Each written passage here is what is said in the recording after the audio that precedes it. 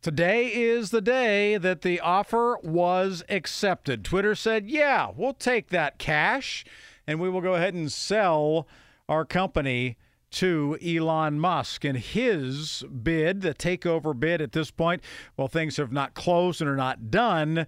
It is going to happen. At least at this point, that's all indications are a go for Elon Musk to be buying Twitter.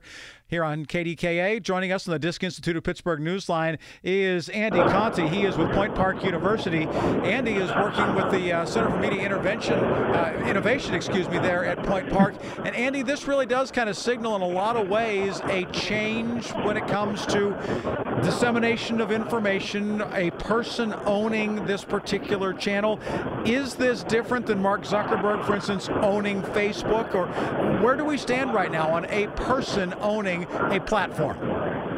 So I've been thinking about it a lot today, and I started out thinking that it was probably a bad thing, a lot of trepidation about it, but the more I think about it, I actually believe it could lead to a lot of innovation. I mean, Elon Musk is somebody who's he wants to take over Twitter because, not because he doesn't want to just have it and just have it sit there. He wants it to be better, right? He wants to do things and make it a bigger part of our lives, and so, yeah, are there a lot of potential downsides? Yes, of course. But I think there's a lot of potential for innovation and excitement and things that could really connect us in ways that we're not even really thinking about now.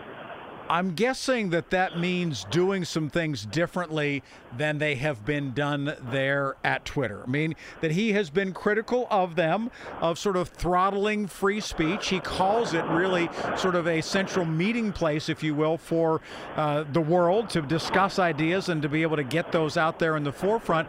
But at the same time, you can say we want to do this until somebody disagrees with you and you cancel their order for a Tesla, which is what he has done in the past there too. So he can't have it both ways now, right? Well, that is one of the challenges. He's been a little erratic with his use of Twitter, his personal use. So now that he owns it, it's going to be interesting to see what he does with it. But at the same time, I'm actually talking to you from a conference in Las Vegas. It's the National Association of Broadcasters, and what connects all the buildings together is a system of Teslas that, his company dug tunnels underneath the city, and they fixed it all together, and they have these cars, and they're in the process of making them self-driving. And so you can see what he's done with Tesla, one example, or SpaceX. And so can he do the same thing to social media, bring it, to a new age and do some things that maybe people are talking about now but not really doing. So I think it's good. And to your original question, I think this is the kind of thing that will challenge Facebook and Mark Zuckerberg to do the same. Andy Conti joining us from Point Park University. He talks about media issues with their students all the time. Andy, how much do you think your students are getting most of their news from Twitter or from accounts on Twitter? Yeah, I don't think Twitter is not super popular with our students. They're much more on Instagram and TikTok, and then maybe Twitter, and then maybe Facebook after that. So that's what I mean. I think this is a chance to maybe put some new life into Twitter and revive it in a way that, we haven't thought about before. We all know the power of it. I mean, we saw that during the Trump administration, of course, with the president putting out messages over Twitter.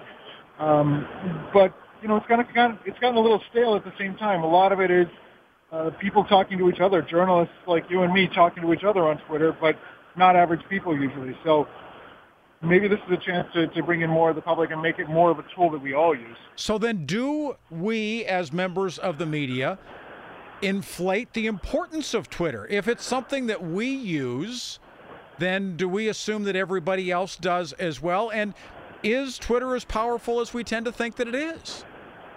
I think you're right that we have inflated it in the way that for instance, the way the media covered President Trump. Everything he put out on Twitter was taken as it was a statement from the president, right? So that on one hand, that shows the power of Twitter, that you can hear something directly from someone in power or someone who's a celebrity or somebody, that you couldn't normally get to.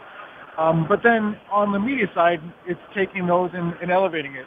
Some of the biggest, that's what Musk has been critical of, is that some of the people on Twitter with the biggest followings, President Obama, for instance, doesn't really tweet a lot, but he has a lot of followers. So there's a disconnect there.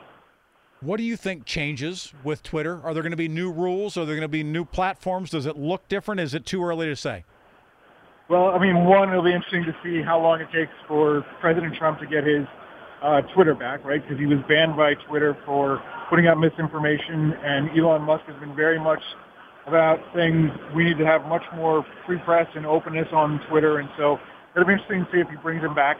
There'll be some cosmetic changes. I know Musk has really wanted an edit button, so if you put out a tweet with a mistake in it, right now you have to delete the tweet and go back and start all over again. He wants to be able to just, you can edit it and change it. And some people like that. A lot of people think it could be, misused or abused in some ways.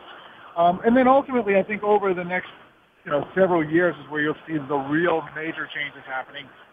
Maybe in the ways that we use it, and that there's some ideas that we haven't even really thought of yet. Is there a way to put our finger right now on who is using Twitter? If it's not the college students and the kids in that generation, say 18 to 30, who is? Who is using it? Well, I do think it's very popular among the media, and we would say the media elites, I guess, right? The people in Washington, New York, on the coast, is very popular in political circles in Washington, D.C. And it's not as popular, I think, among just ordinary people.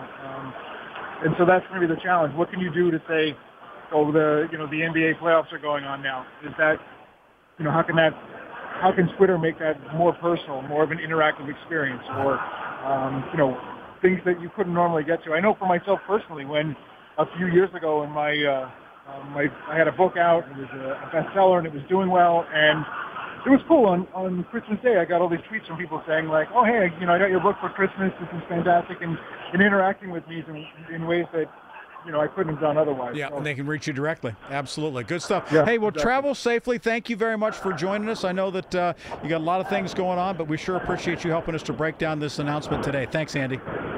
Yeah, thanks, Rick. Absolutely. Good to have him here. Andy Conti, Point Park University, talking to us about Elon Musk reaching out and ponying up $44 billion to buy Twitter.